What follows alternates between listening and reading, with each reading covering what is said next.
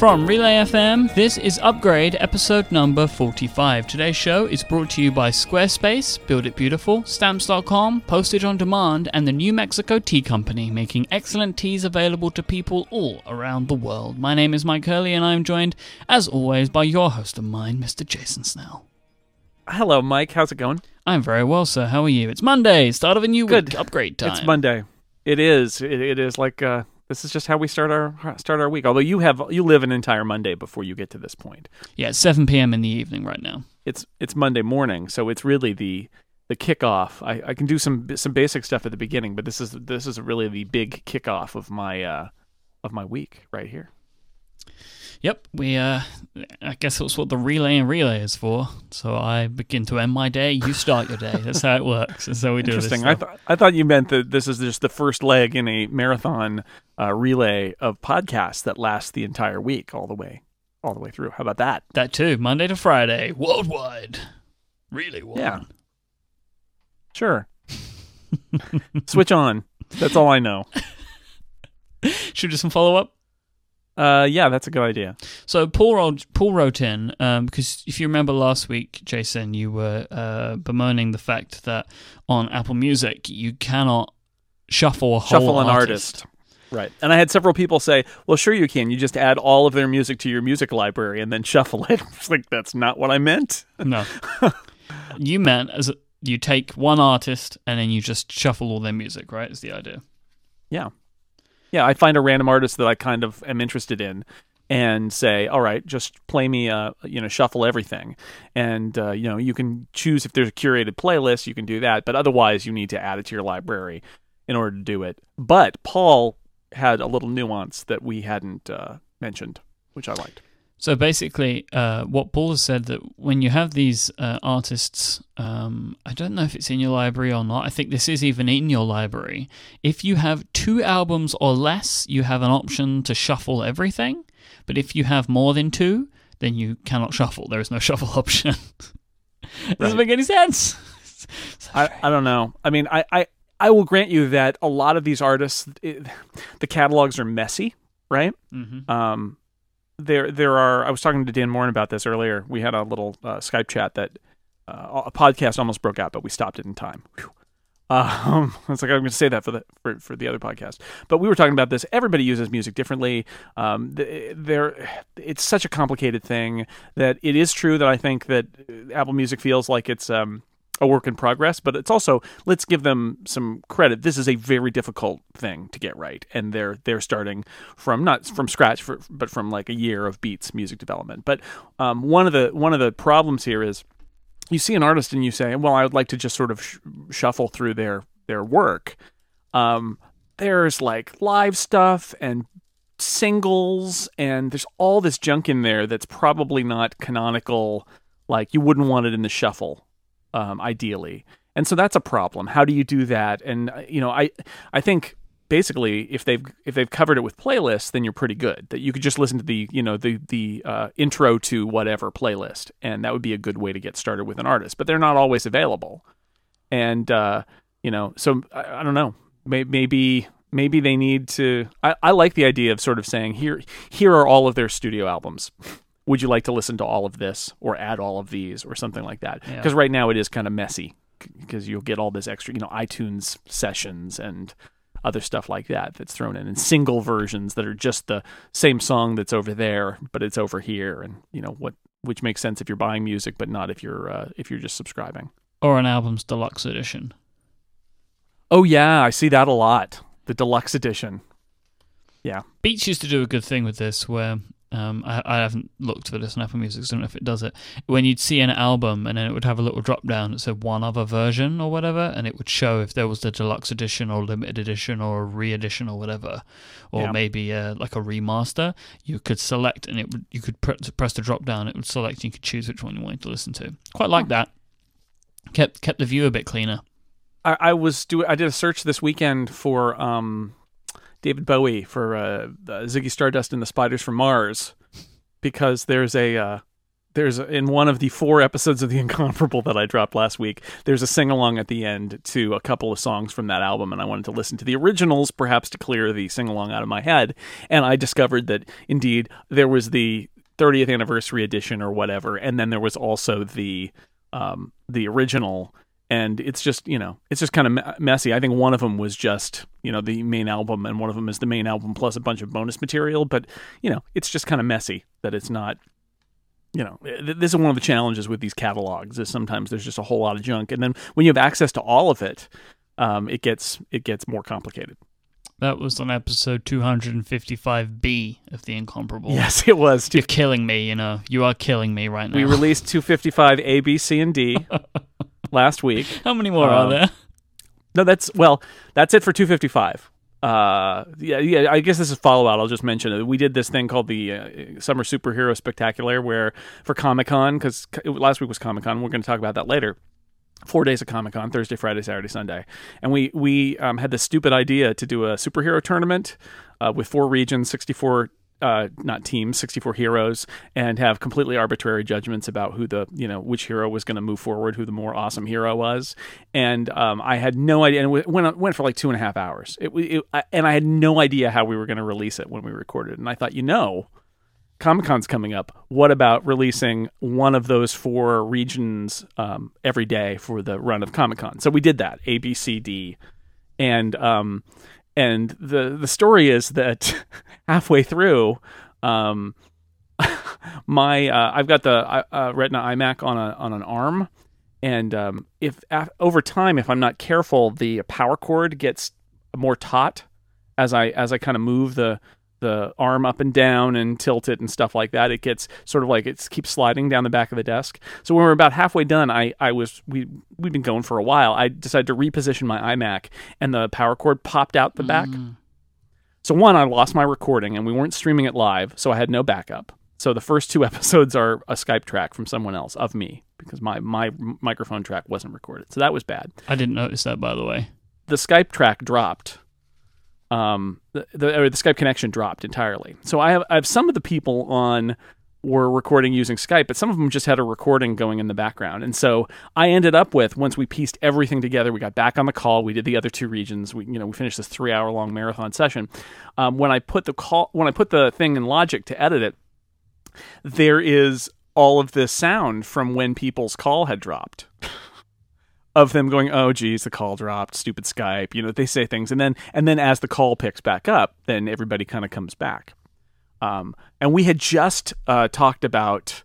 It's a long story, but we talked about a character named Starman, and they had begun to sing Starman by David Bowie, and so when the call dropped, Steve Lutz and Phil Michaels just sort of kept singing David Bowie, and as they came back together, it sort of turned into a duet, and so that's at the end of episode B. But it was literally, the reason it happened is that people were killing time because everything was ruined by that's how that happened. I thought they were singing together.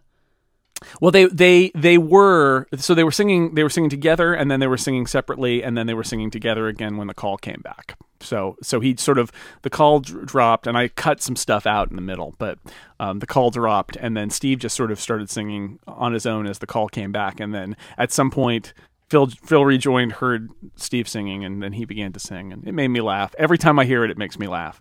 But anyway, that was why I was looking up Ziggy Stardust and the Spiders from Mars, because I never owned that album, and I only vaguely know those songs, and that was a great use of Apple Music, actually, once I picked which edition I wanted. And so yeah, so there's a little follow-out, a little podcast story, and a little Apple Music all rolled together in one.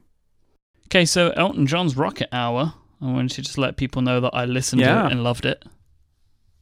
Yep. That was good. That happened right. That happened right after our show last week, right? Yeah, I caught the rebroadcast on Tuesday. Right, and I heard it Monday night when you were sleeping, while we were driving back from LA.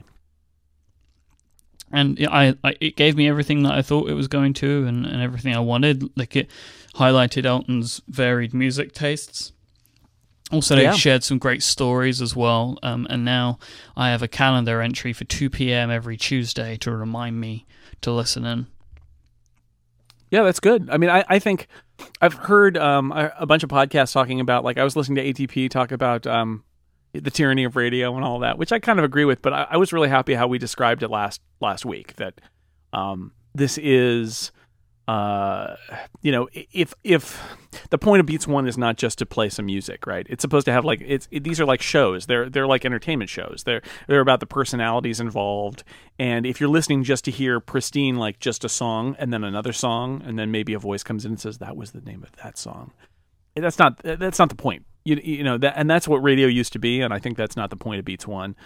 So having Elton John do that, I follow Beats One on Twitter now, and I was Lauren was working an evening shift, and I was done editing or recording a podcast, something like that. And I saw this tweet about a new show starting on Beats One. It was Ellie Goulding, the pop star, and I started playing that and while I was making dinner, and that was really a lot of fun. I mean, she's a pop star, but she was playing like electronica in one show, and then the show I listened to, it like got into alternative and then heavy metal after a while. And you know, that I didn't like everything that I heard, but it was just a lot of fun to do that, and I listened while I was making dinner, and I think that's the interesting thing about Beats One. And then you can go back and there's a playlist, so I was able to find the songs that I really liked and add those and listen and explore those artists. Yeah, you can just search their names. They come up as a curator, and you can find the playlists attached. So yeah. No, that was a lot. It was a lot of fun, and the rock show got harder as it went, and it sort of verged out of what I liked after a while. But there were some tracks, especially early on, that I really liked, and now I'm going back and listening to her playlist of her previous show. But I'll check that out. And I love, that's actually one of the things I really like. The St. Vincent's mixtape delivery is the same thing. Finding these people who are not just musicians, but are people who love music, and having them present music that they like to you in and an hour a week. It's just a slice of their worldview of music. These people who are, whether it's Elton John or it's somebody like St. Vincent or Ellie Goulding, and that's really interesting. And again, it is, it's not something that I would listen to just in the background. Because I don't listen to music that way. But when I'm in a place where I kind of want to listen to something, or I want to make time to listen to something that I think is going to be an interesting journey that I'm paying attention to, then that really works for me. So you had some follow out for ATP.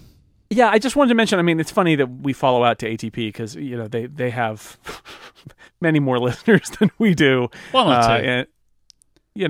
And I love that podcast and listen to it every week. And I had to listen. I got behind. They lapped me. I had to listen to 2 ATPs, but I was doing a lot of housework this weekend, so it was not a problem. I was back to listening to John Siracusa while mowing my lawn, like in the classic Hypercritical days, but with bonus Casey and Marco.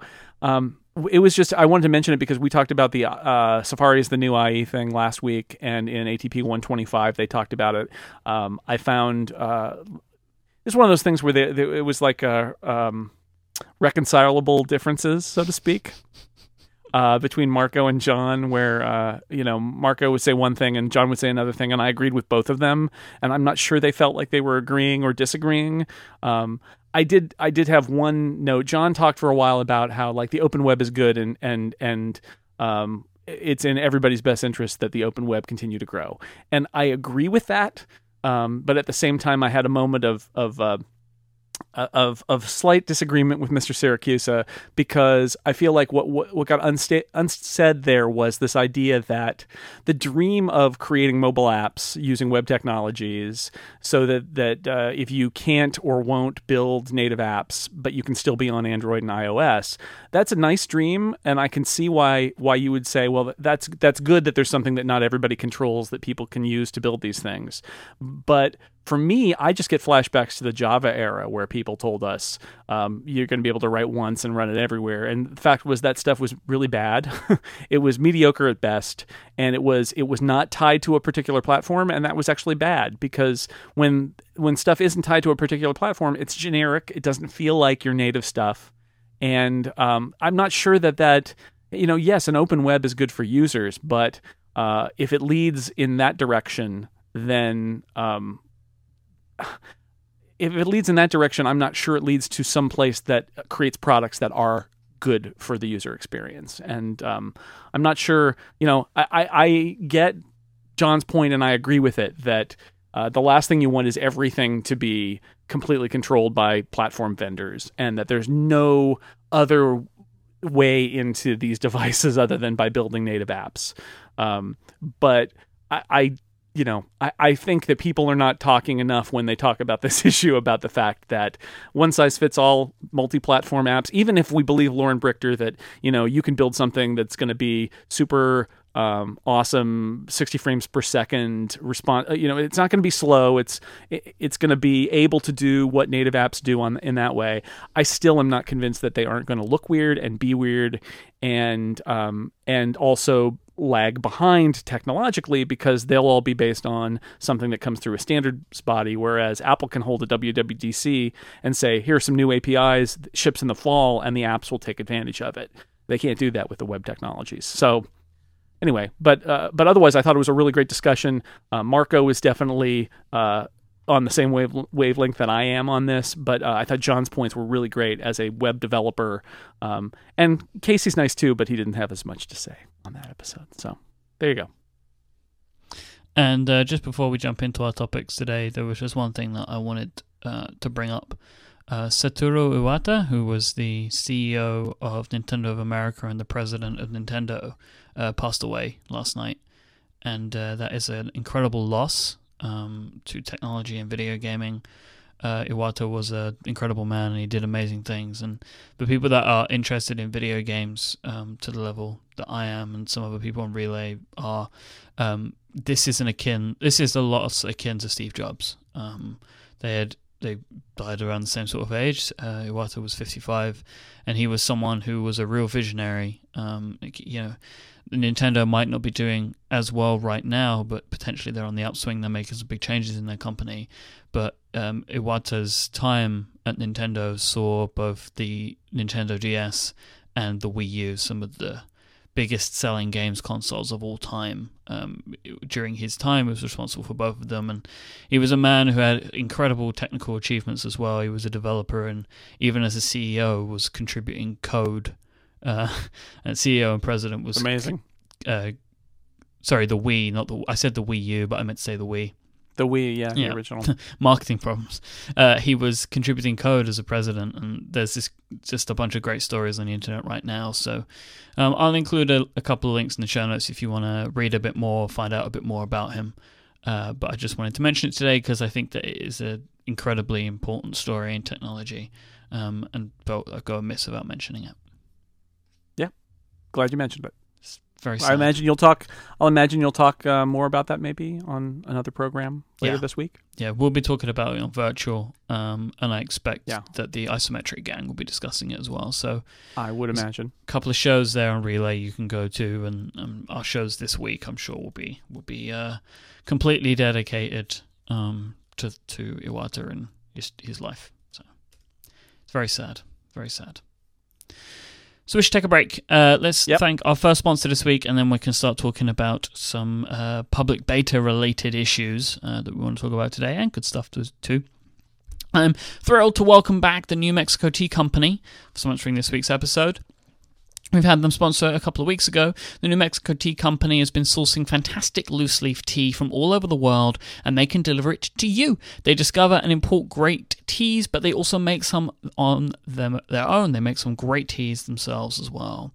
They are focused on making excellent teas available to people all around the world. They have a great store where they can do this. You can go and buy whatever you want, and I've heard a bunch of you have been trying out some of the teas that we mentioned. I heard from David at the New Mexico Tea Company, but what I wanted to talk to you a little bit today is I really wanted to mention their Tea of the Month Club, and I brought it up last time, but this is such a fantastic deal. Basically, for $19.99 a month, you get 3 different teas, and they're going to last you around 50 cups, and it's a really fantastic thing to try out because you'll be receiving not only teas that are kind of like that you will be your normal type of thing, you can choose if you want to receive pure tea or herbal tea, but you're also going to get some interesting new stuff to try. So, everyone can go to a store and buy the things that they're used to, but you want to find out new stuff, right? You want to get new tastes and things like that. And this is what the Tea of the Month Club at the New Mexico Tea Company can give you. You'll be subscribing and you'll have excellent tea at home always, but you'll be also broadening your horizons, trying some new high-grade specialty teas and really kind of going out there and trying some new stuff. So, I mentioned that the New Mexico Tea Company had sent me a box of stuff to try out, and there was stuff in there that I was familiar with, but now my favorite teas that they have in this box is stuff that I never would have tried on my own. That, so it's like, they're like more maybe like fruity. There's this one, I'm trying to find the name of it now. Jason, why don't you talk about it, and then I'll grab the tea that I've been trying this week, and I can explain to people what I like about it. All right, well, today I had, for the first time, the Royal Yunnan, which is rich and malty Chinese organic black tea. I put some milk in it because the malty teas I like with milk. And it was really nice. And this goes with again, I've had the Earl Grey, I've had the Canadian breakfast and the English breakfast, and we had their green tea. I've had their one of their fruity teas that actually is a summer tea that they recommend you make iced tea with. So I did that. Lots of different.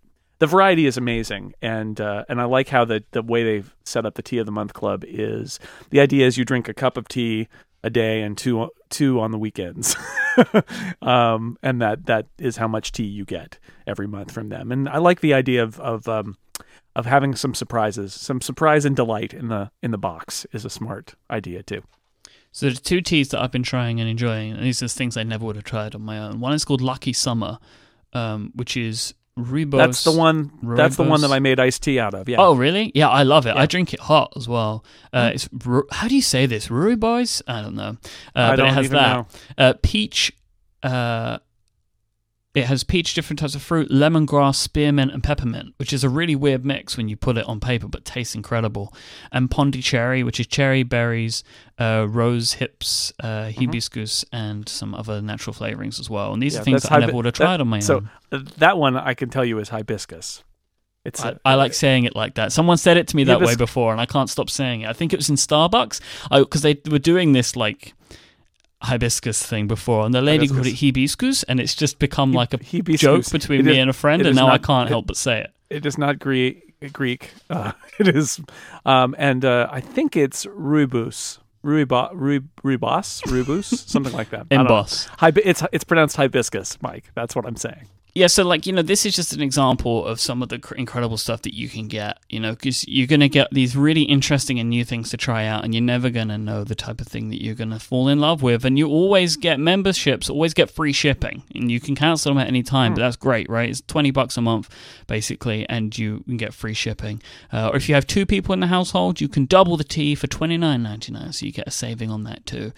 If you use the code UPGRADE at checkout, you'll get 25% off your first 3 months of your Tea of the Month Club, bringing the price down to $14.99. But if you want to just buy some stuff in the store, you'll also get free shipping with that too. But remember, with the Tea of the Month Club, you always get free shipping.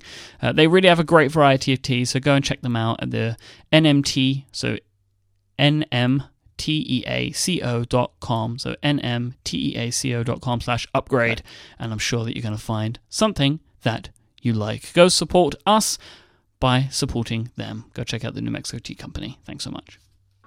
Yay. Tea. Right, so public beta time, huh? Yeah, 'tis the season for public betas. So many public betas. Last week, we got the El Capitan public beta and the iOS 9 public beta, which came right, I think a day or two after presumably the same build, more or less, got seeded to developers. So now for the first time, people with iOS devices can publicly, can beta test just by signing up for the public beta, can use a beta of the next version of iOS. Last year, we did this for macOS, but it wasn't until, I think, early this year that iOS public beta started. So the world can be as dangerous as you want it to be. And you've been trying them out, right? Yeah. So I've got I've got iOS 9 on an iPad Air 2 that I got specifically for iOS 9 testing, and then I did put the public beta on my iPhone, which I'm a little hesitant to do, and I would not do it under normal circumstances, but I've got to write about this stuff, so I've got to live with it. And I have a laptop here with El Capitan on it, and I haven't put it on my Mac yet, although I probably will do that this week just because I think I've got to live with it, even though it's gonna, this is the problem with this is like, this is my production Mac here. I record podcasts, I edit podcasts on it, and I write on it. So I think I'm just going to kind of cross my fingers and know that I've got my laptop, my MacBook Air. If there's something that I just can't do on this current public beta build, I'll have to switch to the laptop to do that part and then come back. But that's because that's because I do this for a living, right? I write about this and talk about this stuff, so I have to use it. I don't think I would recommend that anybody, especially iOS, don't put this on your phone unless you really, really, really, really are prepared for it causing pain, because you're going to get weird bugs and things crashing, and that's just how it is. Like, developers can't even release their apps if they're built against iOS 9. To the App Store, or put on test flight if you're a beta tester for some apps. I believe they can't even do that yet. So, and so what ends up happening is people write app reviews and say this app sucks because it doesn't work right on iOS 9 public beta, which is really about as unfair as it gets, because they, in many cases, there are things they can't do. Not only that, but of course, it's not fair to ask developers to have their apps be functional on beta software, because it can't be in some instances. I mean, there are some crashes, I guess, that people can fix, but some stuff is going to break and you might not be able to fix it. And I don't even know if you can submit. I mean, you can submit some fixes, I think, but it can get a bit sort of sketchy as to what you can kind of fix when on the previous version. Federico wrote a nice little piece about this. He kind of it broke down the problems and what Apple tries to do, but then makes some suggestions for what Apple should do. If you're a beta tester and you want to be helpful, you could contact the developer of your favorite app that doesn't work quite right in iOS 9 and say, hey, I'm using the iOS 9 public beta. You probably are aware that your app doesn't work, doesn't do this, doesn't work right in this way. If you are looking for people to test your app, I would be happy to do that because I love your app and I'm on the public beta. They can say no. They may say no. They probably will say no. But you could do that if you wanted to.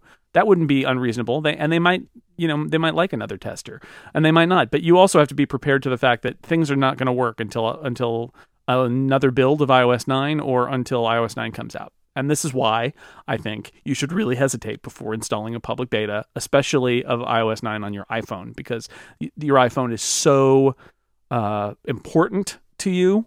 All of our iPhones, super important to us.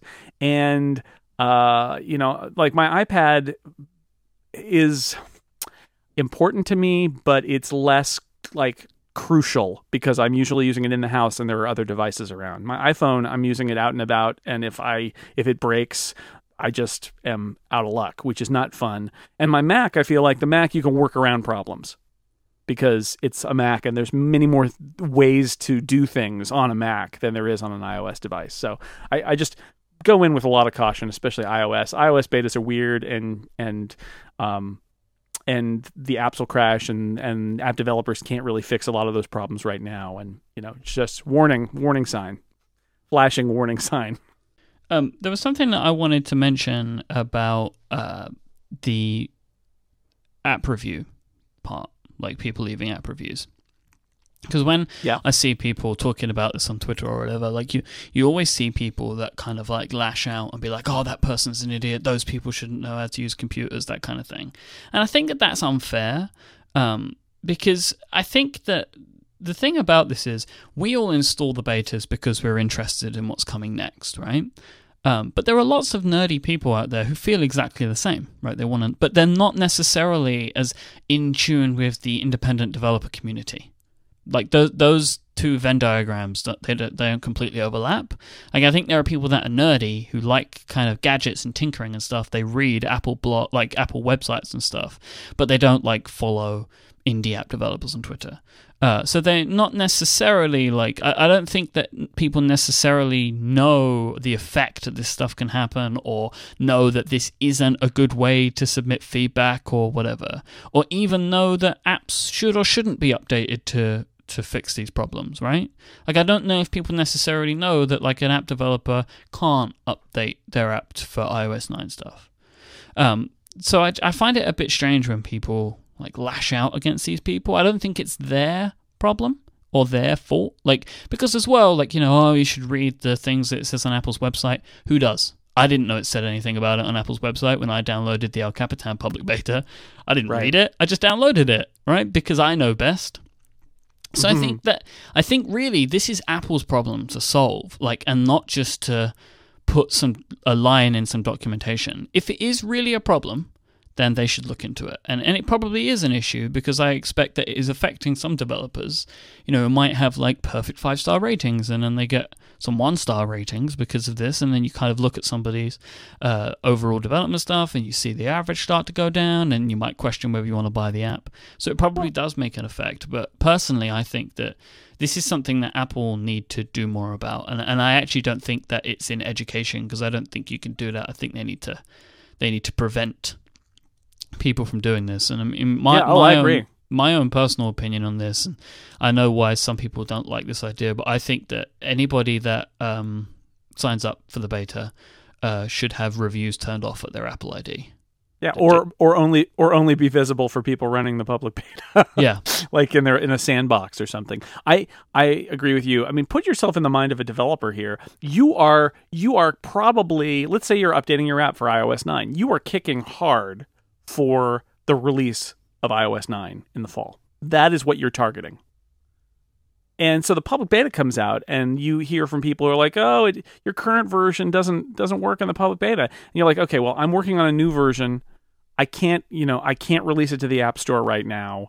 And what a terrible position to be put in as a developer, of trying to fix bugs for the public beta users instead of just working on the big picture of getting that final version done for the final version of iOS 9. And that's what some developers are in that position right now, where they're like, do I fix this so that it runs for the people on, and it's for themselves too, right? Because they're probably running development versions of iOS 9 as well. But, priorities here. I think their priority should be the finish line, not this, the starting of the public beta. That's dumb. So yeah, it's too bad, because you need to know what the rules are for being a beta tester, and complaining that there are bugs and that third-party apps don't always work right. You're there. The purpose of the public beta is for people to give feedback to Apple and third-party developers about things that aren't working right, and it's not just to make people who are really excited about living in the future a chance to live in the future for a couple of months. So I also encourage you, if you do use any of these public betas, use the feedback assistant and give Apple feedback, because they are actually listening and learning. And we saw last summer some changes made in Yosemite based on feedback. So they are totally listening. I can tell you that. They're not just listening to anonymous crash data, which you can say to provide to Apple, where they can count what the crashes are and things like that, but they're listening to feedback. They listen to the Radar bug reporter feedback from developers, but they listen to the feedback assistant stuff from users as well. And so if you're going to go down this path, definitely give feedback about things you find that don't work right. But not writing nasty app reviews. Instead, give feedback in the feedback assistant so that Apple can fix the problems for the general public release, which doesn't come until September, probably.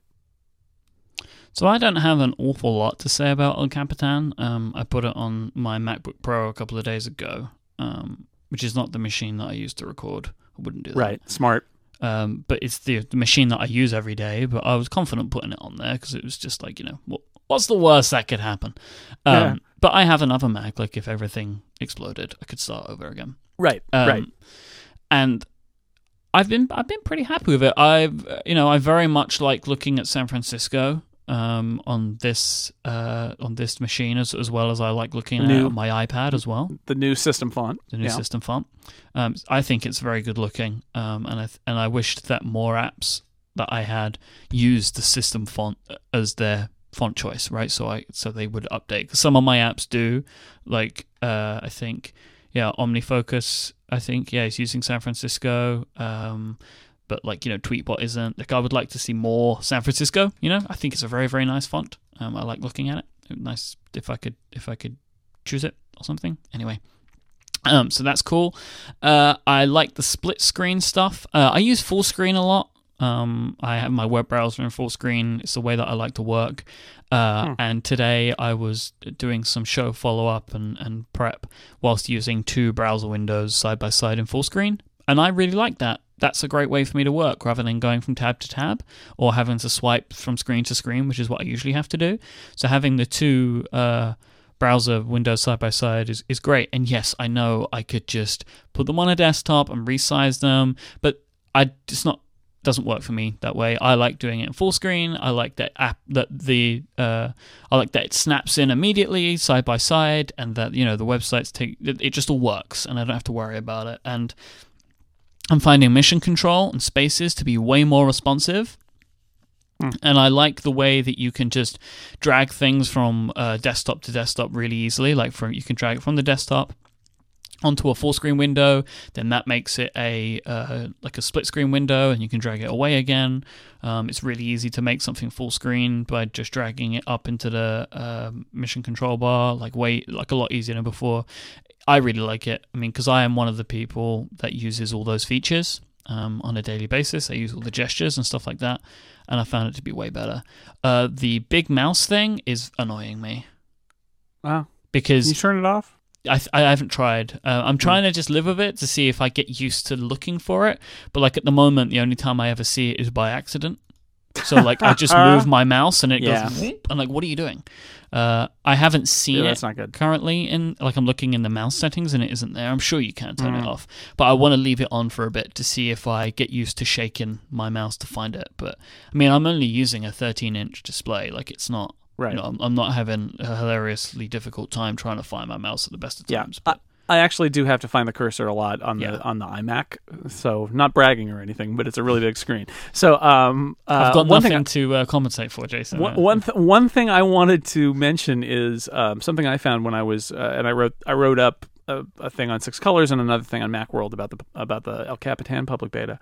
I wrote a couple thousand words on Macworld about it. The problem that what I'm finding, and again, it's beta, so there's time, is apps have been written for full screen mode. Because up to now, full screen mode meant that app was the only thing that was there, right? It was active. It was the only app you could see. Now, what split screen mode is basically a variation on full screen mode. It's essentially full screen mode with 2 apps sharing the screen. And it's going to be interesting to see how app developers, including Apple, have to revise how they approach full screen mode. And it's also, I think, maybe some questions I have for Apple about their approach to full screen mode. I say this because I was using Preview to write my story, actually. I was using Preview with a PDF of the reviewer's guide and I think the Notes app to take notes. And they were side by side in split screen mode. And I would move my cursor over to the PDF and try to use the finger spread, command to make it bigger. And nothing happened. Mm-hmm. Now, in the regular mode, if you've got Preview in the background and another app in the foreground, and you do that, that's the behavior. Is it doesn't do anything because it's not foregrounded. But in the split screen mode, I sort of feel like both apps are frontmost in a way. And I think the apps think that too, because the apps think Preview doesn't change when. Let me back up. So you've got 2 apps running side by side in split screen mode. This is now for the first time in full screen mode, one app is foregrounded, and the other one is not. And in fact, the one that you've clicked in, if you move your cursor to the top of the screen, that's the one that shows in the menu bar. And if you click in the other one, then that one shows in the menu bar. So now there's this concept in full screen mode of which is the frontmost app. And an app that's not frontmost behaves differently. And some apps in their full screen mode don't even show you whether they're frontmost or not because they assume they are. So like preview looks like preview in split screen mode whether it's selected or not. Because what other app could be showing? Possibly. It's in full screen mode, except now it's not. Now it's in split screen mode.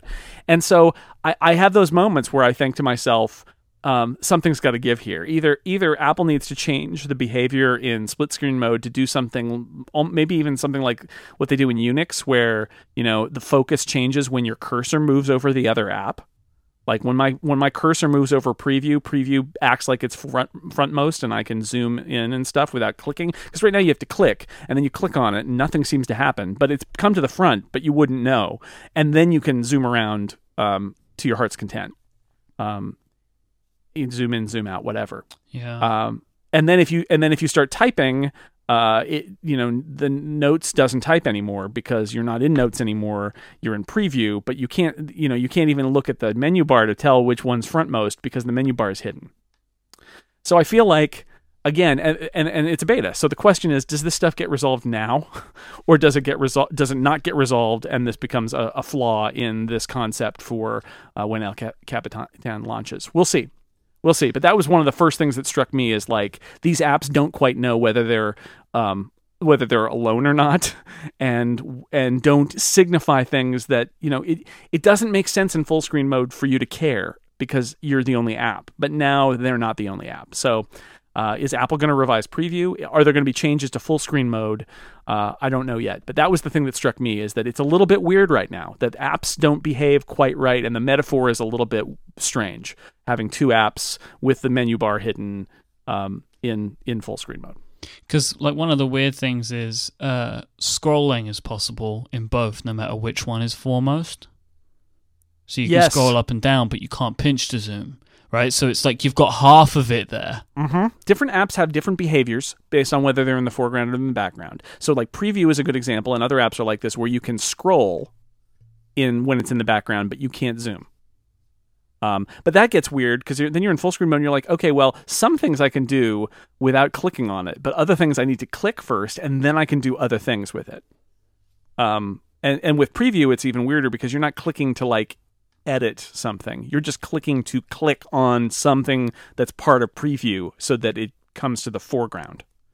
Even though it is in the foreground technically, right? Because, well, not technically. It visually, it's in the foreground because there's only two apps, and they're spatially they're both at the top.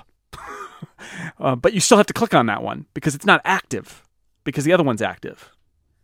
See, it's tough stuff. This is not easy stuff. This is like the desktop metaphor, and every time you add something to it, there are complications around it. But that's just one of the first things that struck me about it. And I think it's less problematic on iOS, although there's still some issues on iOS with the split screen view.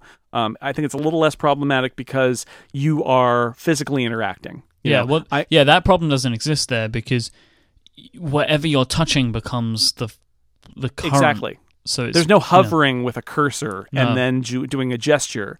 But in the iOS, if we take the iOS model and apply it here, then absolutely when you move your cursor over it and do a pinch and zoom, it should answer.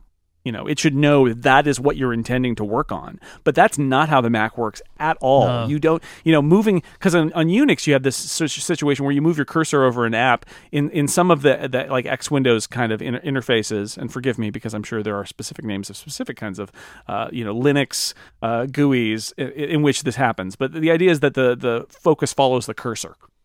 And for a Mac user, that's really weird, that the focus follows the cursor, that when your mouse moves over that app is now where the focus is. And for us, as Mac users, you click, and then the focus comes. But I think that is sort of broken in the split screen view and on the Mac. But on iOS, it makes sense because you're touching that app is going to respond. The only place where it gets a little weird is the keyboard. But even there, you have to tap to get an insertion point. I mean, you are tapping on something and saying, this is where I want the keyboard to be. And then the keyboard comes up. So it's a lot clearer there because it's not mediated by little cursor that you move around. Should we take a break? I think so.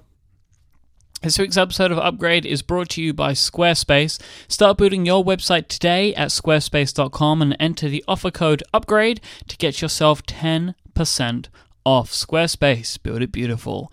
When it comes to finding a home for yourself on the internet, you should take my advice and go to squarespace.com because they give you everything that you need to build an incredible, great-looking website, and take away all the stuff you don't want to have to worry about, like finding hosting, dealing with scaling and caching, or where do you go and what do you do if you get stuck with something or you need some help. With Squarespace, you can build a website that looks like it was professionally designed regardless of your skill level or coding, because all of their templates, all of their fantastic responsive design templates are all professionally designed, and then they have great tools that you're able to build upon. You're able to drag and drop and change things and really make it look like your own. You can choose fonts, you can choose colors, and you can tweak the layout to look exactly the way that you want. All of their tools are super intuitive, and you can make it feel like the place you want to live with your content.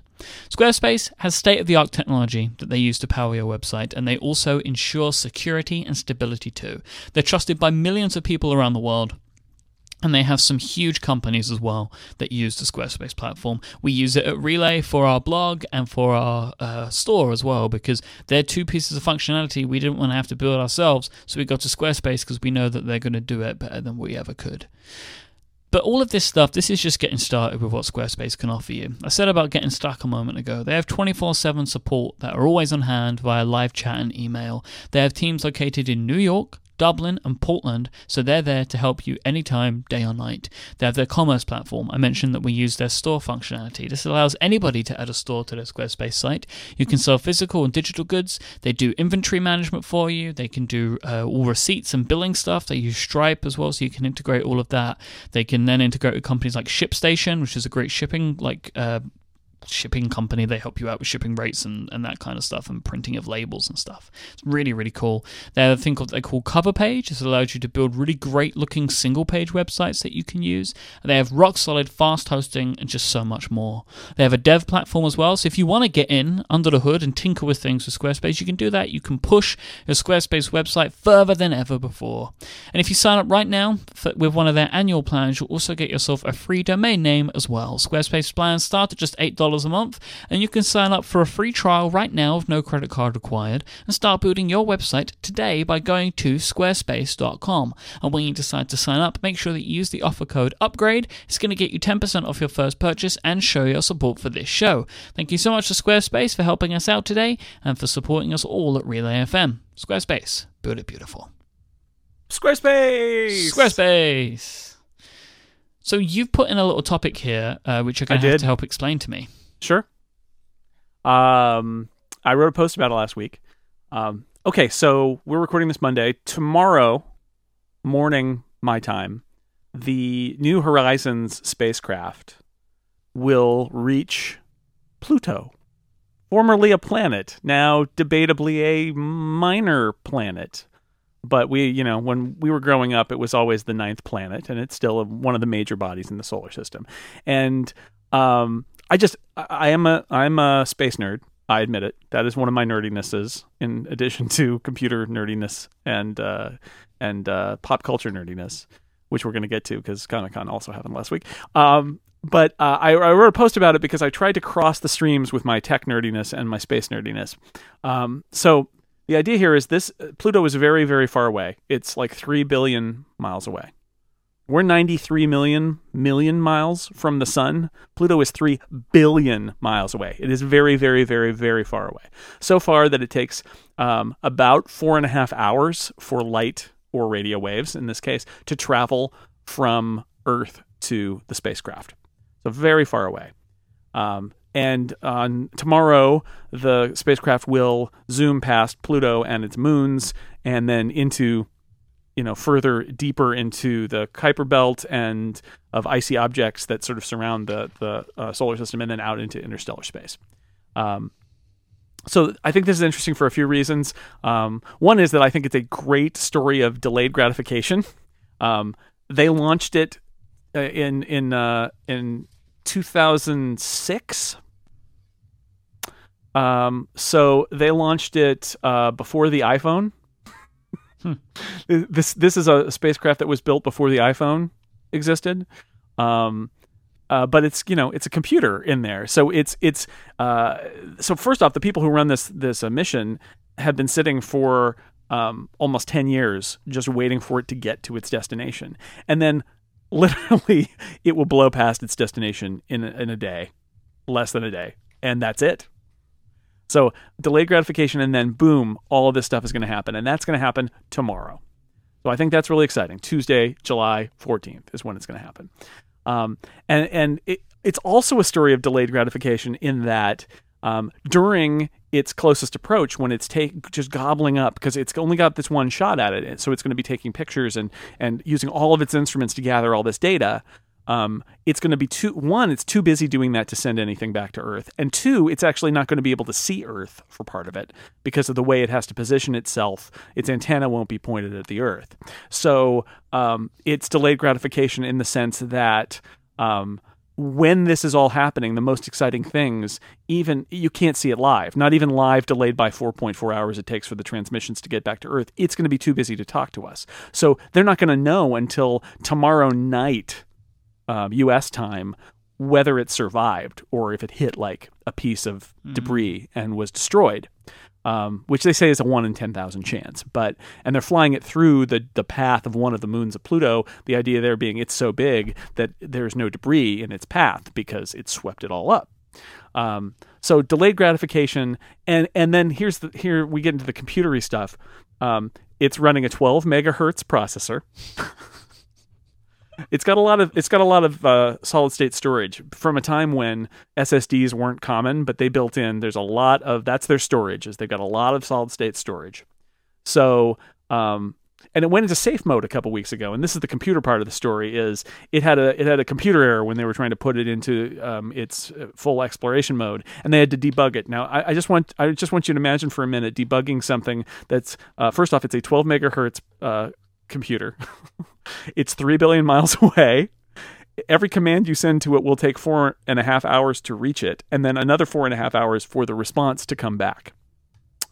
And the good news is that they resolved this. They figured out what it was. They analyzed what they had done. They figured out that it had gone into a safe mode because they had put the commands in the wrong order, like just in the sequence, because you're dealing with very low power and this very slow processor. They've got it up and running now.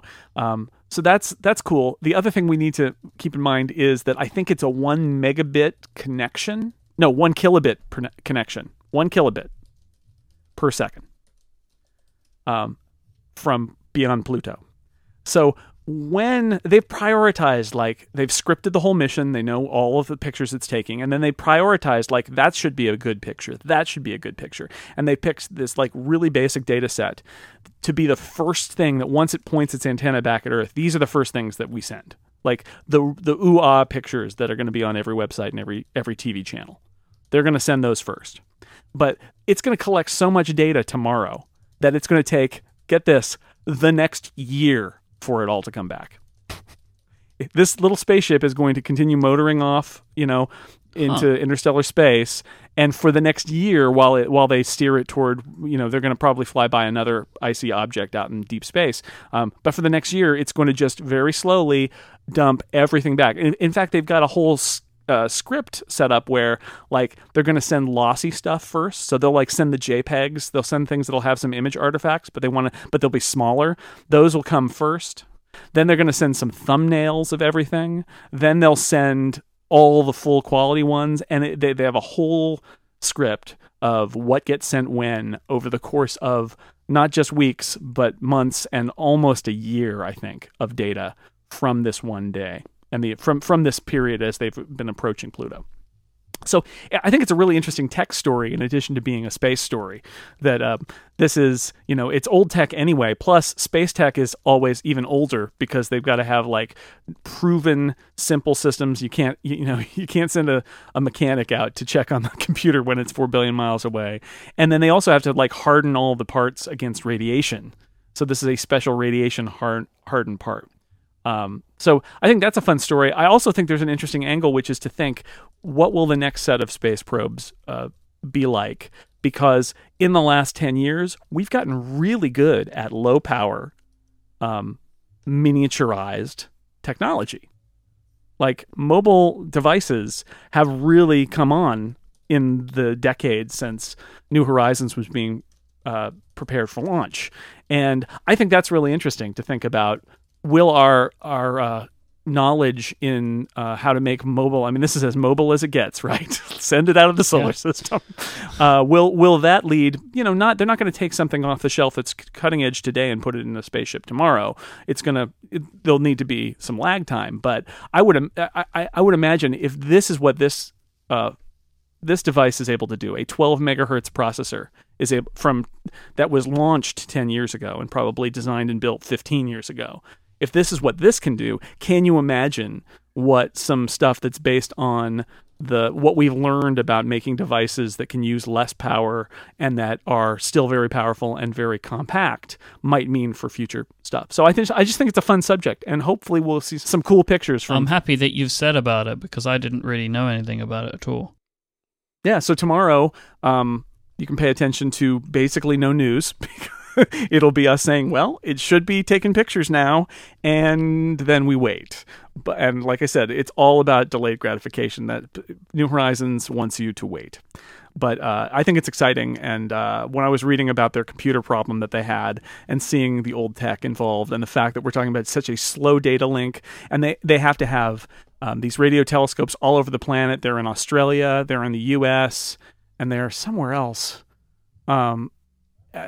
Maybe it's the UK. They have to have this network of radio telescopes so that they're always or receivers because they're always they want to stay in connection even as the Earth turns. They need to stay in connection with the spacecraft. So it's just this incredibly hard technical problem.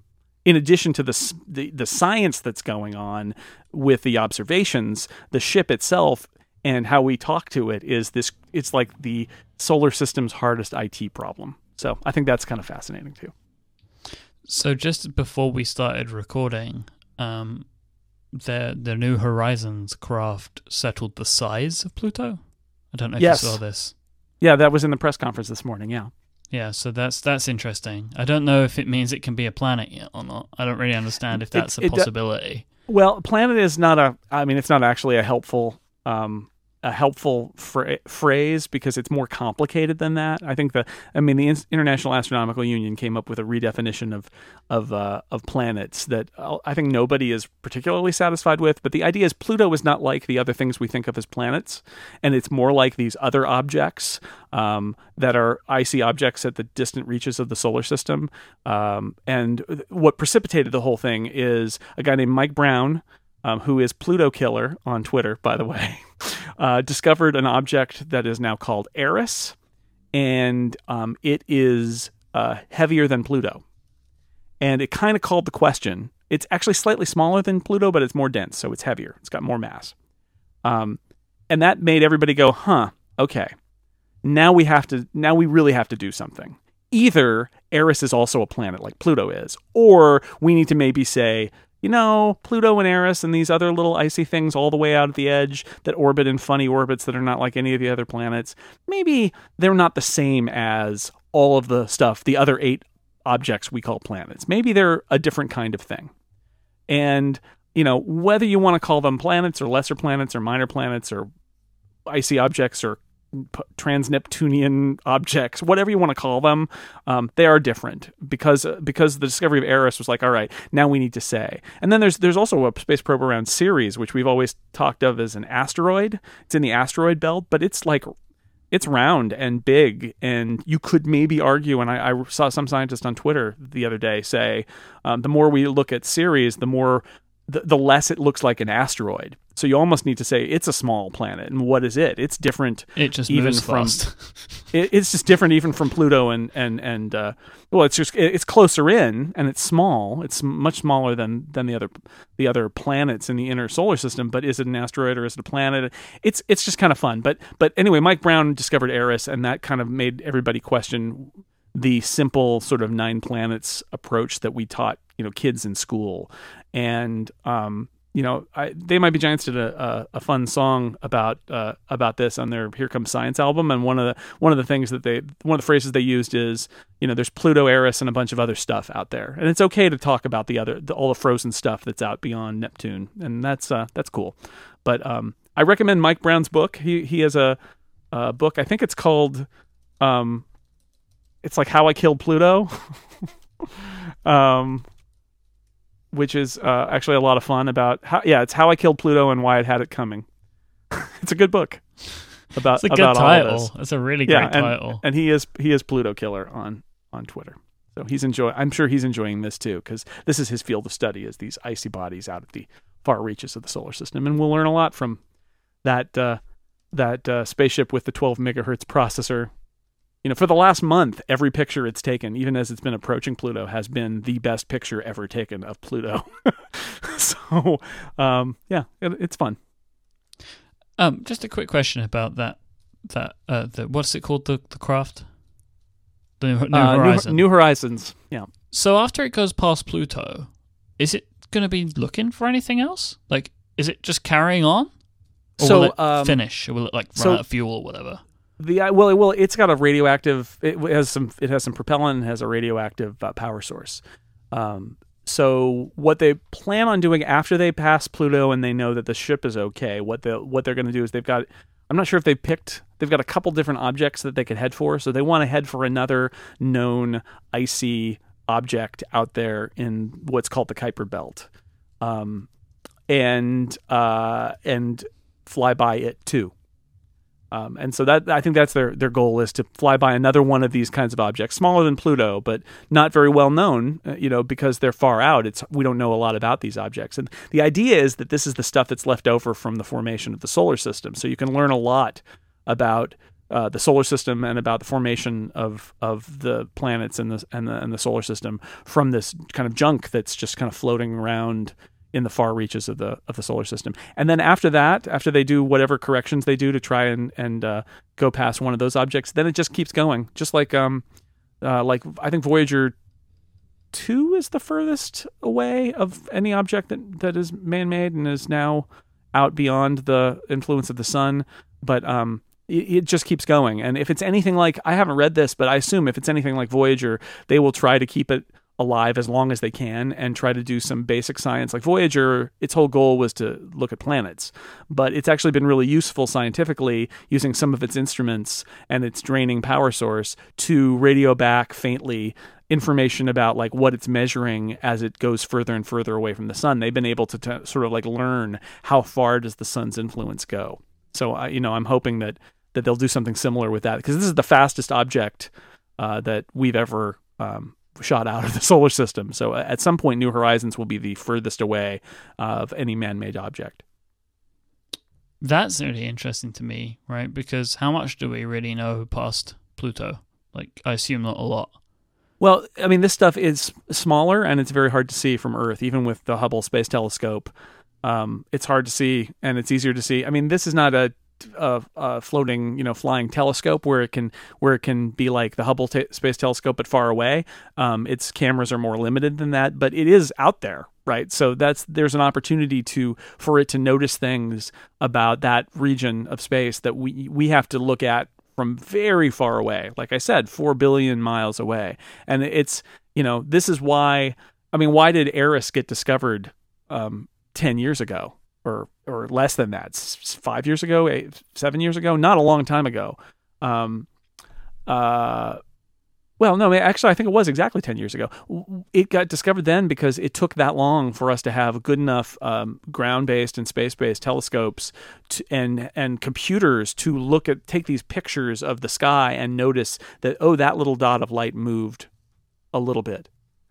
It's very hard to see from here. So this has been one of those kind of cutting edges of astronomy because it's required the technology that we have today in order to find this stuff. Like Mike Brown writes about how he took all of these images that were taken by the telescopes in Hawaii and ran them through a computer, and it was literally the computer is looking at millions of images trying to find moving objects, and most of them are going to be like airplanes or satellites, but what they're trying to do is identify, are there any objects out there big enough for us to find? And the answer was, actually his answer about a year ago was no. It seems like we probably got them all that we're capable of seeing right now. Well, there you go. Frontiers of science. It's kind of fun. And the tech, I like the tech angle. I mean, imagine we get frustrated by our computers here on Earth, and then they have to deal with this computer that is 4.5 hours away by radio and on a slow connection running a slow processor, and that's all they've got. They got to make it work. It's crazy stuff, man. It's I'm happy that you took the time to talk about this, because I had no idea about any of this, really. I mean, I know that something was happening, right? But past that, I didn't know anything. So should we switch off and talk about something that's just as nerdy, but in a totally different direction? Yes. Comic-Con. So there's been a bunch of stuff, as there is every year. Disney's showing basically was Star Wars this year, no real Marvel stuff. Right. And DC attempted to display their expanded universe, as did Fox. Yes. All superhero all the time. Yeah, I wanted to talk about a couple of the trailers specifically, Sure. and then we could talk about whatever else you wanted to as well. So first off, I want to talk about the Dawn of Justice trailer. So this is Batman Superman. Yep. So this one came out. This is like a general frustration of mine, is why don't they put the trailers all out like after they show? Well, I think they didn't with Batman versus Superman. They did with Batman and Superman. They did with the Star Wars, but like I want to watch the Deadpool trailer, but it's like apparently it's going to be it's going to be 3 weeks away. Well, they haven't learned the lesson that the people who did the Star Wars. This year I felt like some companies really got it. Like there was some stuff that was posted as soon as it was shown, and the panels were posted. They're like, we're just going to put it out there, rather than have it be some sort of shaky cam version of this thing. We're just going to put it out there. And then other companies haven't learned the lesson yet. Nope. So yeah. I think it'll happen. I think eventually everybody will realize first you show it at Comic-Con, and then you show it to the whole world immediately after. You don't say, no. You see it in 3 weeks. Until then, just watch this handheld, cell phone camera version of it. That's stupid.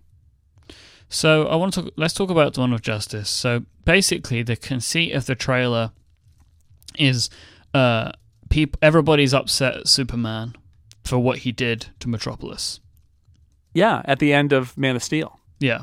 So it's trying to take the gigantic mistake of the previous movie and make it a plot point. That's clever. So, you've spoken about this at length on episode 146 of The Incomparable, which I'll put in today's show notes, which I think that people should listen to in case they haven't already. That's in there, so that's where to discuss Man of Steel. And I agreed with everybody on the panel, basically, that it was too much destruction, too many people killed, potentially, and it was all ridiculous. And I have other long-running problems with Superman as a character anyway, that don't work in 2015, like the fact that the disguise wouldn't work because everyone will see pictures of his face. Like, it's just the Clark Kent disguise is pointless now. But the short version is that the Man of Steel felt a little too cavalier with the destruction of city blocks, and that Superman didn't appear to really care that or attempt to move the destruction elsewhere, and that seemed very unheroic. And plus, the fight isn't very interesting because they're both invulnerable. So they're destroying buildings, but they don't actually hurt each other to speak of because they're super powerful, all-powerful beings. So in this trailer, we see Batman, we see Bruce Wayne witnessing this destruction, and apparently the idea is that there are a lot of people on Earth who feel like I do about the end of Man of Steel and have a problem with Superman, and Batman's not gonna take it anymore or something.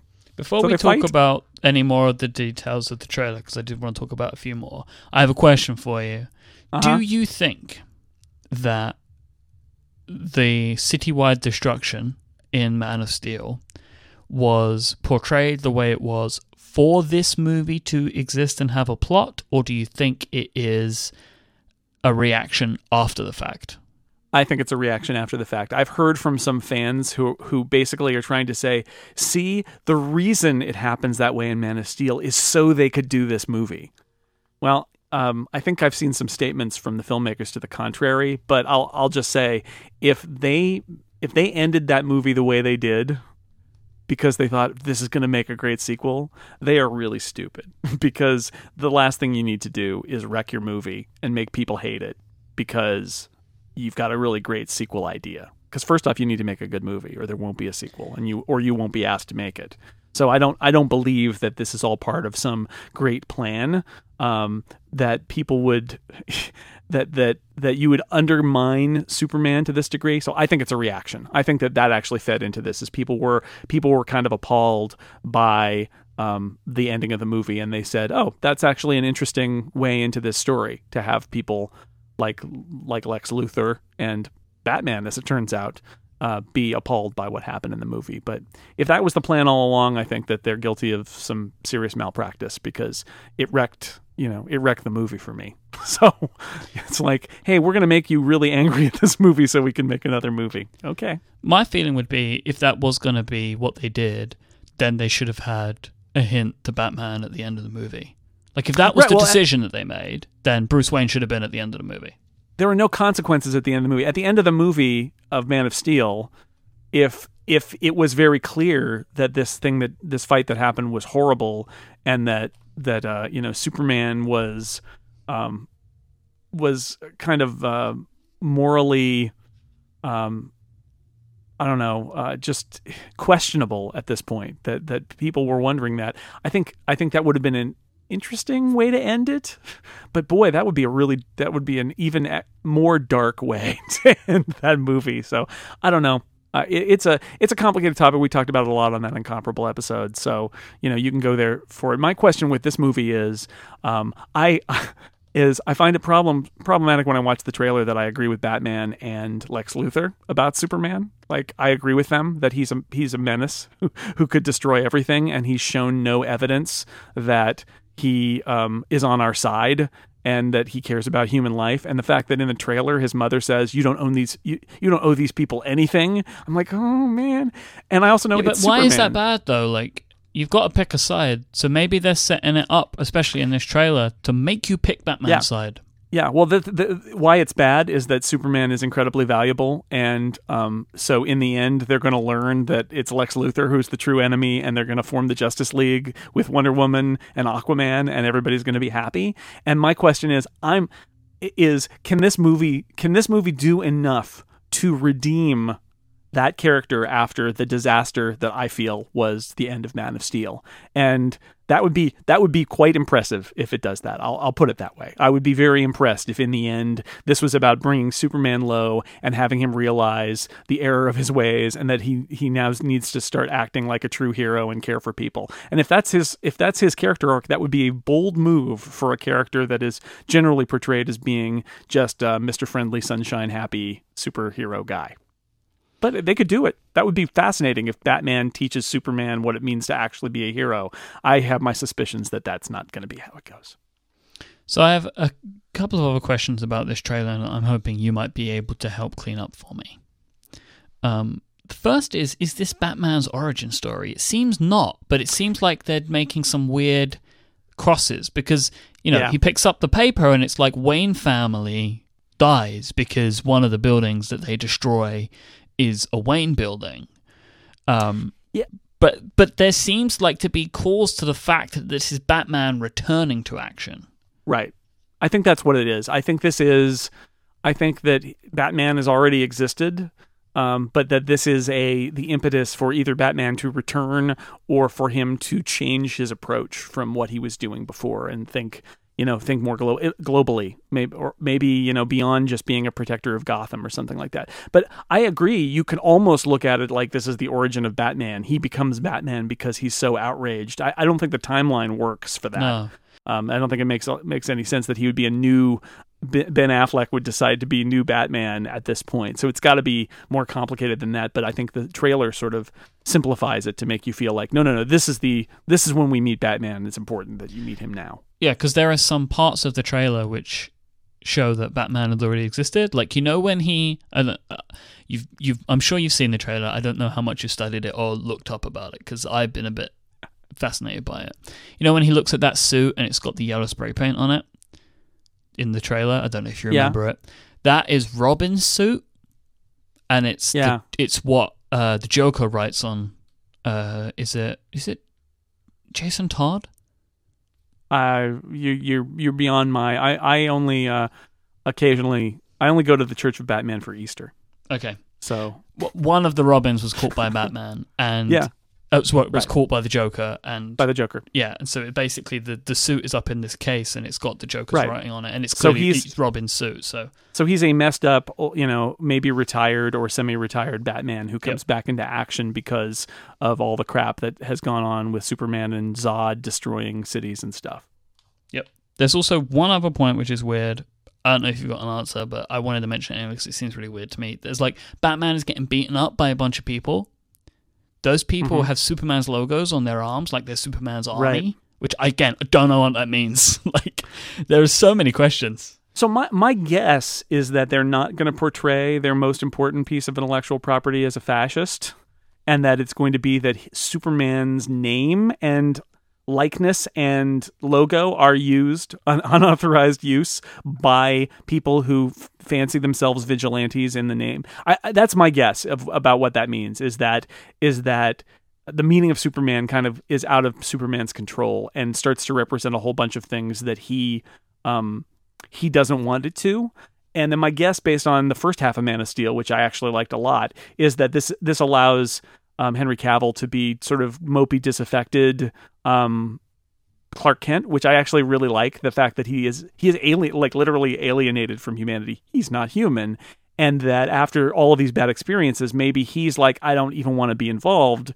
And then his story arc maybe is that he realizes he can't not be involved because he's made such an imprint on society that if he doesn't take control of it, other people will use his name to do things he doesn't agree with. That's what I read into the fighters with the Superman logo, is that they're not authorized. Those are not authorized merchandise jackets, is what I'm saying. Interesting. I'm excited about this movie, having seen this trailer. I like the idea of angry Batman, like really angry Batman, coming out of retirement to punch Superman in the face. I kind of like that because I've never really liked Superman, Jason. No, I agree. I've never really liked Superman. I mean, I love Superman's Batman. fine. He's boring. Batman is much more interesting. Superman is great. He's apple pie and la la la. But I agree with you. I didn't like the teaser trailer. I thought it was more of the same from Zack Snyder, and I was just like writing it off like this is a total disaster. I looked at this one and said, you know what? I'm not inclined to go see it, but I'm more interested in it than I was before I saw the trailer because of that at least hint that maybe they will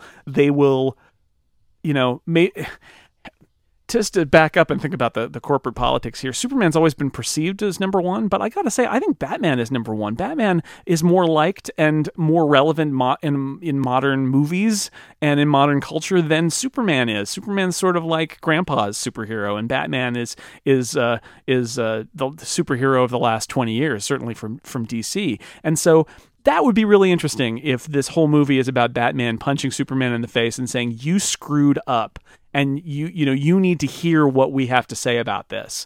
That would be really interesting. Like I said, I would love to see a movie where Superman is brought low and realizes that he's really blown it and that he needs to make amends. That's where the Justice League comes from. That would be interesting. I'm not sure I've got any confidence in Zack Snyder to pull that off, but that would be a really interesting story, and that would make Superman way more interesting. And also, I think, wouldn't that be interesting for Batman to like have him be the guy who is the adult supervision, who's like, shape up, Sonny. That would be cool. Yeah. And just to be like, because it's a retired Batman, it's like, let me teach you the things that you need to know if you're going to try and do this. Yeah. And then also Wonder Woman is in it because reasons. Thank you, Joe Steele, for pointing that out. Wonder Woman, and apparently Aquaman, Jason Momoa, who you might remember as Khal Drogo from Game of Thrones, is, I believe, he's Aquaman, I think, so he may show up at some point too. Makes sense to have them all in it, I think, just to solidify the Justice League movie. This is the movie where DC. This is like their Iron Man. This is the movie where they say, we are now a shared universe as of this movie. It turns out that, yes, Man of Steel was part of it, but like this is the moment where they're like, here's our plan. We're going to have a lot of movies. This is where it starts. You start to meet these characters.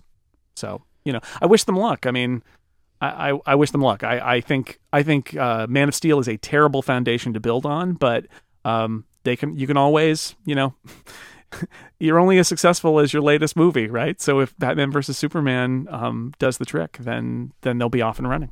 My hope will be, and that they've realized that the foundation is this movie. Then that's why they're putting everyone in it. They want this one to be the remembered one. Yeah. The last thing that I wanted to mention on this, Jason, was what do you think about the idea of a Ben Affleck directed solo Batman movie? That was the rumor. Other thing they're going to do. I have no opposition to that. I think Ben Affleck is actually a talented guy, and I think that would be an interesting idea. That might be DC's actual Iron Man, right? Their actual let's take somebody who's got a little bit more of a vision for this character and have them do a movie. I would love to see that. I would love to see a different take on Batman that is not Christopher Nolan's Batman that we've seen for the last 10 years. Yeah, I'm a big fan of Ben Affleck, and especially if he's directing work. So I'm very excited about that, personally. What did you think of the Star Wars stuff? It wasn't a trailer, but just a reel of things. Yeah, it was to get the fans hyped up. I thought it was good for that. I think, it wasn't a trailer. We had a bunch of people ask, is The Incomparable going to do 5 hours about this video? And the answer is we're not going to do anything about it because it's not a trailer. It's like a behind the scenes reel. It's like a DVD extra kind of thing. And I think it's interesting. It gave away some new character names and some settings and some other hints about what we're going to see in the new Star Wars movie. And I thought that was a perfectly appropriate thing to drop at Comic-Con. I'll also point out, and some people were pointing this out last week, that Disney's got a lot of events. They had the Star Wars, the big Star Wars event in Orange County earlier this year, and then they've got the big Disney Expo that they do. So Disney's got kind of some of its own events where it wants to make news. So I feel like maybe this was a good use of Comic-Con. It's not dropping the full trailer, but it's still doing something for the fans, keeping the hype building. They had the 3 principal actors from the original trilogy on stage at Comic-Con, that's a big deal, that it wasn't just Mark Hamill and Carrie Fisher, but Harrison Ford was there too. I'm not sure he's made public appearances since he got in his plane crash on that golf course. I forgot about that. Yeah, and he doesn't he's rumored to be very, testy about, appearing with fans and Star Wars stuff and all of that, but he was there too. So, and he seemed to have fun. So I think it was good, but in terms of judging how the movie's going to be, it didn't really tell us anything. It was just sort of like little tidbits for the fans, which is fine. That's a great use of Comic-Con. A couple of things that I liked from the reel. They were talking about practical effects a lot, and they showed some of that, and they showed some models which look really cool. And it's nice to see that sort of stuff there, right? Because it shows that JJ is embracing what people want. Even whether he wants it or not, which I'm sure he does, but he's trying to give people what they want. Yeah, no, he wants it to. I think the way to phrase it is J.J. Abrams is embracing what the fans of the original trilogy want, which is fine because he's one of them. Yeah. Right. So he gets it. Mm-hmm. Yeah, and also Simon Pegg, which is just funny that he's in it. He's in an alien costume. Yeah. I really hope that you just never would know it's him. And he's because he wants to.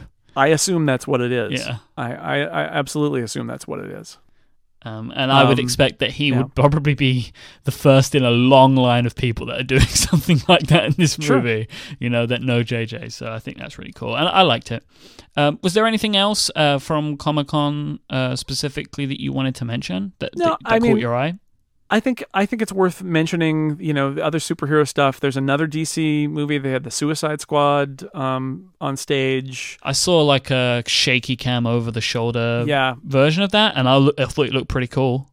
Yeah, so we'll see when the real official version comes out. And then Fox had their Marvel wasn't there, but Fox had their stuff that they own of Marvel's there. So they were talking about the new X-Men movie, which follows on from Days of Future Past. So I still haven't seen that yet.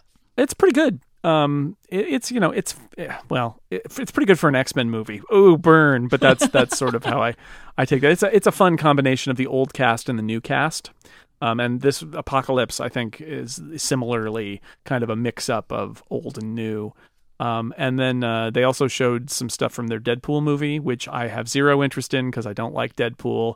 But what's interesting about it is it's an R-rated movie, so it's going to be super violent and raunchy and stuff, which I think, you know what? I think that's interesting to do a superhero movie that breaks some of the rules that have been established for superhero movies. So Suicide Squad also looks very risky. Yeah.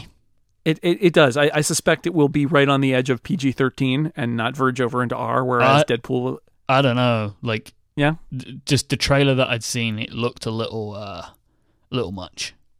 I would be surprised. I mean, I don't know what the classifications are, but it looked way further than I've seen any other superhero movie go. I'm sure they're going to push it, but I'm skeptical. But we'll see. But Deadpool, they're just going for the R, so it's going to be gory and profane, and like they're gonna amp it up all the way.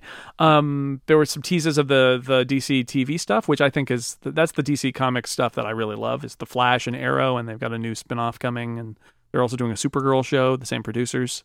There was some zombie news. There's a Walking Dead spinoff called Fear the Walking Dead, which is sort of The Walking Dead, which I read as a comic too. It's clever in how it starts out because, especially since they didn't have the budget, it starts out as the guy Rick wakes up in the hospital. He gets shot and he's in a coma, and then he wakes up and there's nobody around, and the apocalypse has already happened. So now that The Walking Dead is like one of the most successful shows on TV, not just cable TV, on television in total. They have the budget to do Fear the Walking Dead, which is set in LA and tells the story of the zombie apocalypse hitting LA, which is that's a very interesting thing. That's a very interesting choice. I'm more interested in this than the current Walking Dead because I read the comic, and the Walking Dead comic, in my opinion, is miles better than the TV show. I agree with you. I think the TV show is fine, but the comic is great. I think this will be interesting. It's like the lessons learned from doing the other show, and the fact that they can wind the clock back and tell that, which is, the fun story as a zombie, telling a zombie story of how civilization crumbles and seeing it all. That should be interesting. And then the other zombie show that was shown at Comic-Con is Ash vs. Evil Dead, which is coming to Starz, I think. You talk about your R-rated movies. This is the R-rated TV show, essentially. But it's a TV show sequel to the Evil Dead movies starring Bruce Campbell. So if you like your gory zombie movies in the style of the Sam Raimi, Bruce Campbell, Evil Dead, Army of Darkness kind of films, there's going to be a show of it. That looked pretty funny and super violent and gory, but also really funny, which is, I think, what you would expect from that.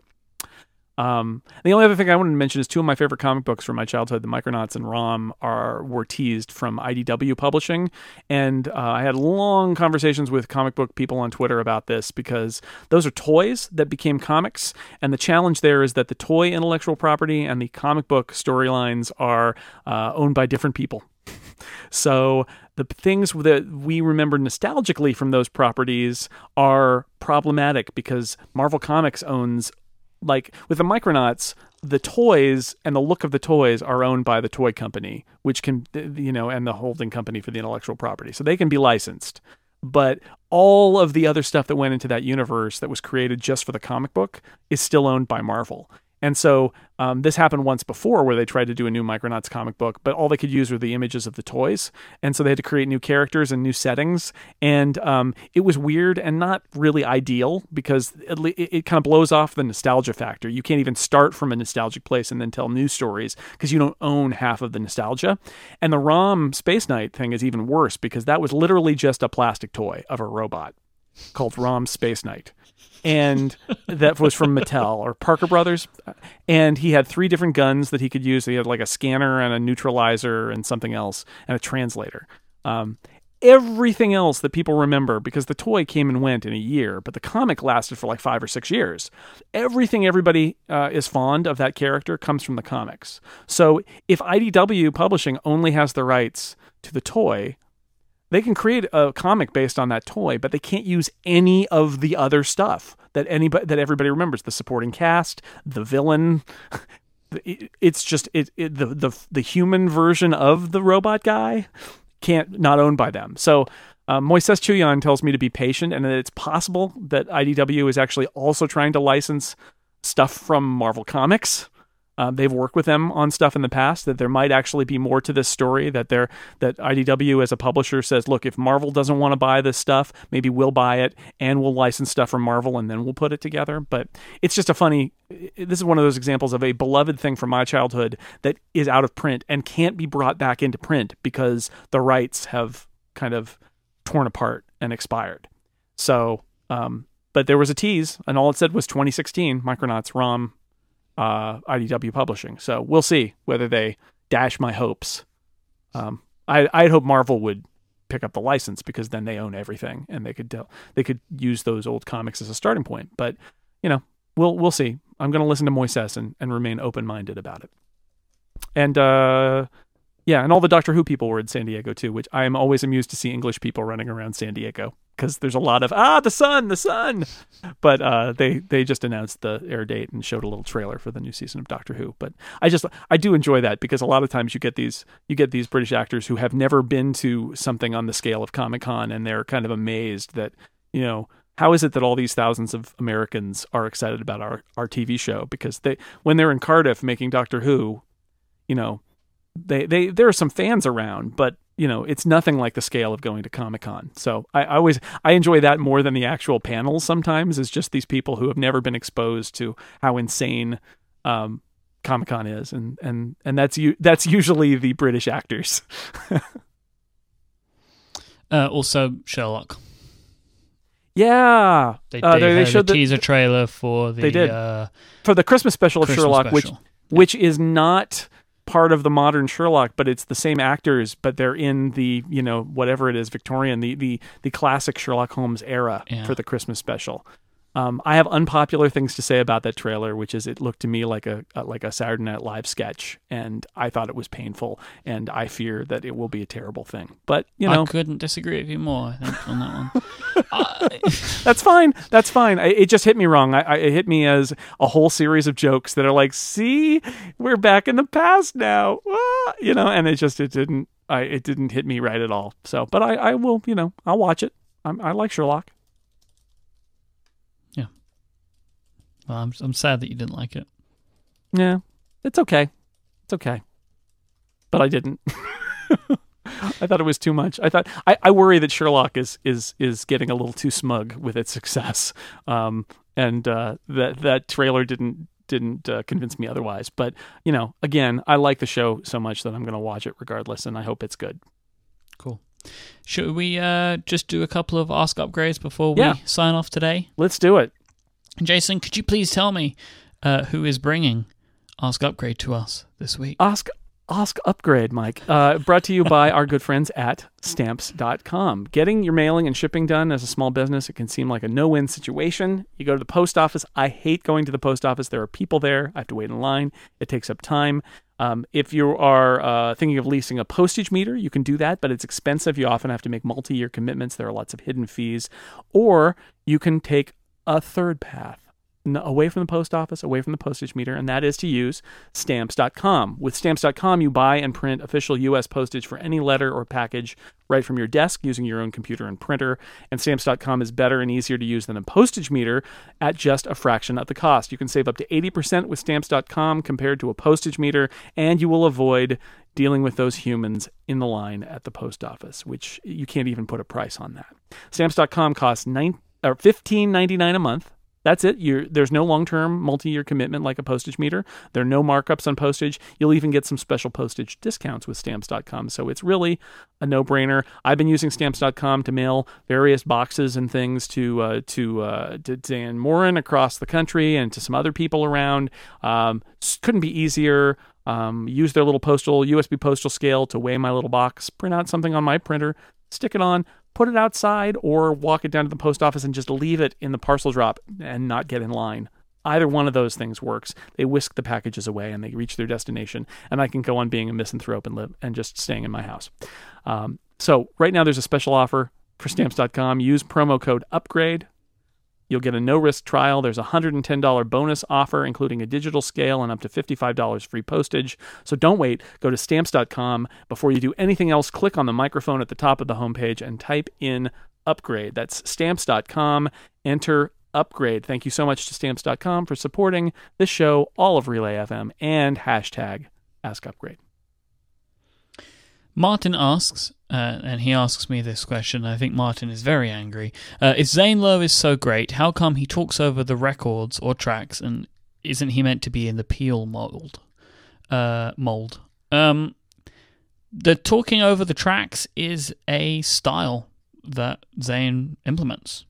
I quite like it. I think I mentioned this last week. I like that style. He doesn't ruin the songs, but every now and then he'll mention something if he's excited about a song or he wants you to listen to a specific part. And that reminds me of what it's like to listen to music with a friend. When you're listening to something like, oh, listen to this bit, this is really good. That's kind of what Zane Lowe reminds me of, and it is that infectious excitement that I like about him. And I think when he's talking about the Peel mold, he's talking about John Peel and how great John Peel was at discovering music, which Zane Lowe still is. Like his presenting style is different. And as I said last week, I think it was either last week or the week before, I really love Zane's style of just being super pumped up and excited all the time, because it makes me excited about the music he's excited about. So I don't think that it doesn't mean he's great. I think it just means he has a different style that he implements. And if you don't like it, that's fine. Just listen to the playlists. So when I mentioned this last week, and I mentioned it at the beginning of this show too. When I say that listening to a Beats One show is an entertainment program, and it's not just sort of you're playing a song and then playing another song, this is part of what I mean, which is if you're there to appreciate the music and the DJs are supposed to get out of the way, this is not for you. You should just listen to the playlists because they play those songs and there are no DJs. And that's sort of how I came to terms with this, because I've never liked it when DJs talk over songs. It's like, what's it about, you or the song? And the answer is, it's about them. That is the answer. And if it's never about them to you and it's about the song, don't listen to this, because that's not what it is. Because we were talking about last week about who's the DJ in London? Julie Adenuga. When we listened to her show last week, that was, the music was coming and going and she was talking, and it was like, you can either say she is getting in the way of the music, or you can say this is about experiencing this entertainment with her as our guide, and she's talking to us throughout it. And if you are into that, then this is the show for you. But again, if you want them out of the way, this is not that's not the purpose here. It's just not the purpose of those kinds of shows. I don't love DJs talking over music. That comes from my history as being one of those people, like John Syracuse has said, one of those people who pressed record on the radio to get a version of the song that you liked when it got played on the radio back when I was a kid. But once I came to accept that this is just not what these shows are, then I kind of made my peace with it. It's like, I'm not here for the unbroken, pristine version of these songs. I'm here for this experience with this person. Yeah. Adam asked, was about to take a trip home from a nearby city and Apple Music recommended a playlist called Take a Chill Drive. Is that a coincidence? I'm going to say yeah. However, yesterday, when I was about to start cooking, and I was given 2 different playlists with cooking themes. I mean, I'm assuming it's just guessing time of day, right? And it's just throwing up stuff that it thinks might be a thing. But I found it very, very peculiar that it seems to be Apple Music knows what I'm doing and is suggesting music specifically. But hey, very interesting. I mean, I don't know, but all right. I have a I found they had a family game night playlist that was surfaced for me that I saved, because we do have a family game night, and I thought that was really fun that they had a little playlist for family game night. So I saved it, and we will, when we next have family game night, we'll play that playlist. Yep, it's awesome. And lastly, at C Gomez on Twitter, what is the consensus of securing individual apps with Touch ID if your phone itself locks, using it at a reasonable interval? For some reason, I read this and was like, oh yeah, that is weird. Like just immediately when I heard it, I was like, that is strange. Like, I have like a bunch of apps and I choose to turn on Touch ID, but I have my phone lock after like 2 minutes, so it's not a crazy amount of time. However, there are a couple of apps that I have on my phone that if I gave somebody my phone to look at, I wouldn't want them opening. Right. And those are the ones, like, it seems to be that there is an overlap between those kinds of apps and the apps that also have Touch ID or password support. Like, we use FreshBooks. I don't want people going in there. Day One, I don't want people going in there, etc. 1Password. Yeah. Being the biggest password. one, I don't want people going in there. So there is an element of it, but it is funny that you have whole phone locks, but yet you still have individual locks with the same password, effectively your thumbprint, in different apps. It was just an interesting thing that when I read it, I was like, I'd never considered that before. But there's a special class of apps that right? I think all apps expect that you're going to decide whether you want to lock your phone or not. Yeah, and like they don't need special security, most of them, because they know that you're just going to do a system level set of security settings, right? Mm-hmm. And then there are those apps that are like, we need more security than that. We demand we're not content with if the phone's unlocked, you can get to this stuff, and they put a password in front of it. And then the nice thing is you can put Touch ID in front of it instead, and that makes it easier. But I think that's the rationale, is that there's some stuff that, if you unlock a phone and show something to a friend, that they're not going to take it and open up your passwords. Or you can leave your phone unlocked, and only those things will be locked. Yeah. Yeah, it's just an interesting, it's an extra layer of security, but as you say, for the apps that do it, they're the ones that you want it for, really. So, makes sense. Right, so that's it for this week's episode. If you want to find our show notes, you can go online and find them at relay.fm/upgrade/45. Thanks again to our sponsors this week, the great people at the New Mexico Tea Company, Squarespace, and Stamps.com. If you want to find us online, you can find Jason at sixcolors.com, and he is also at jsnell, JSNELL on Twitter, and I am at imyke, IMYKE. And we'll be back next time. Thanks so much for listening. Say goodbye, Jason Snell. Goodbye, Jason Snell.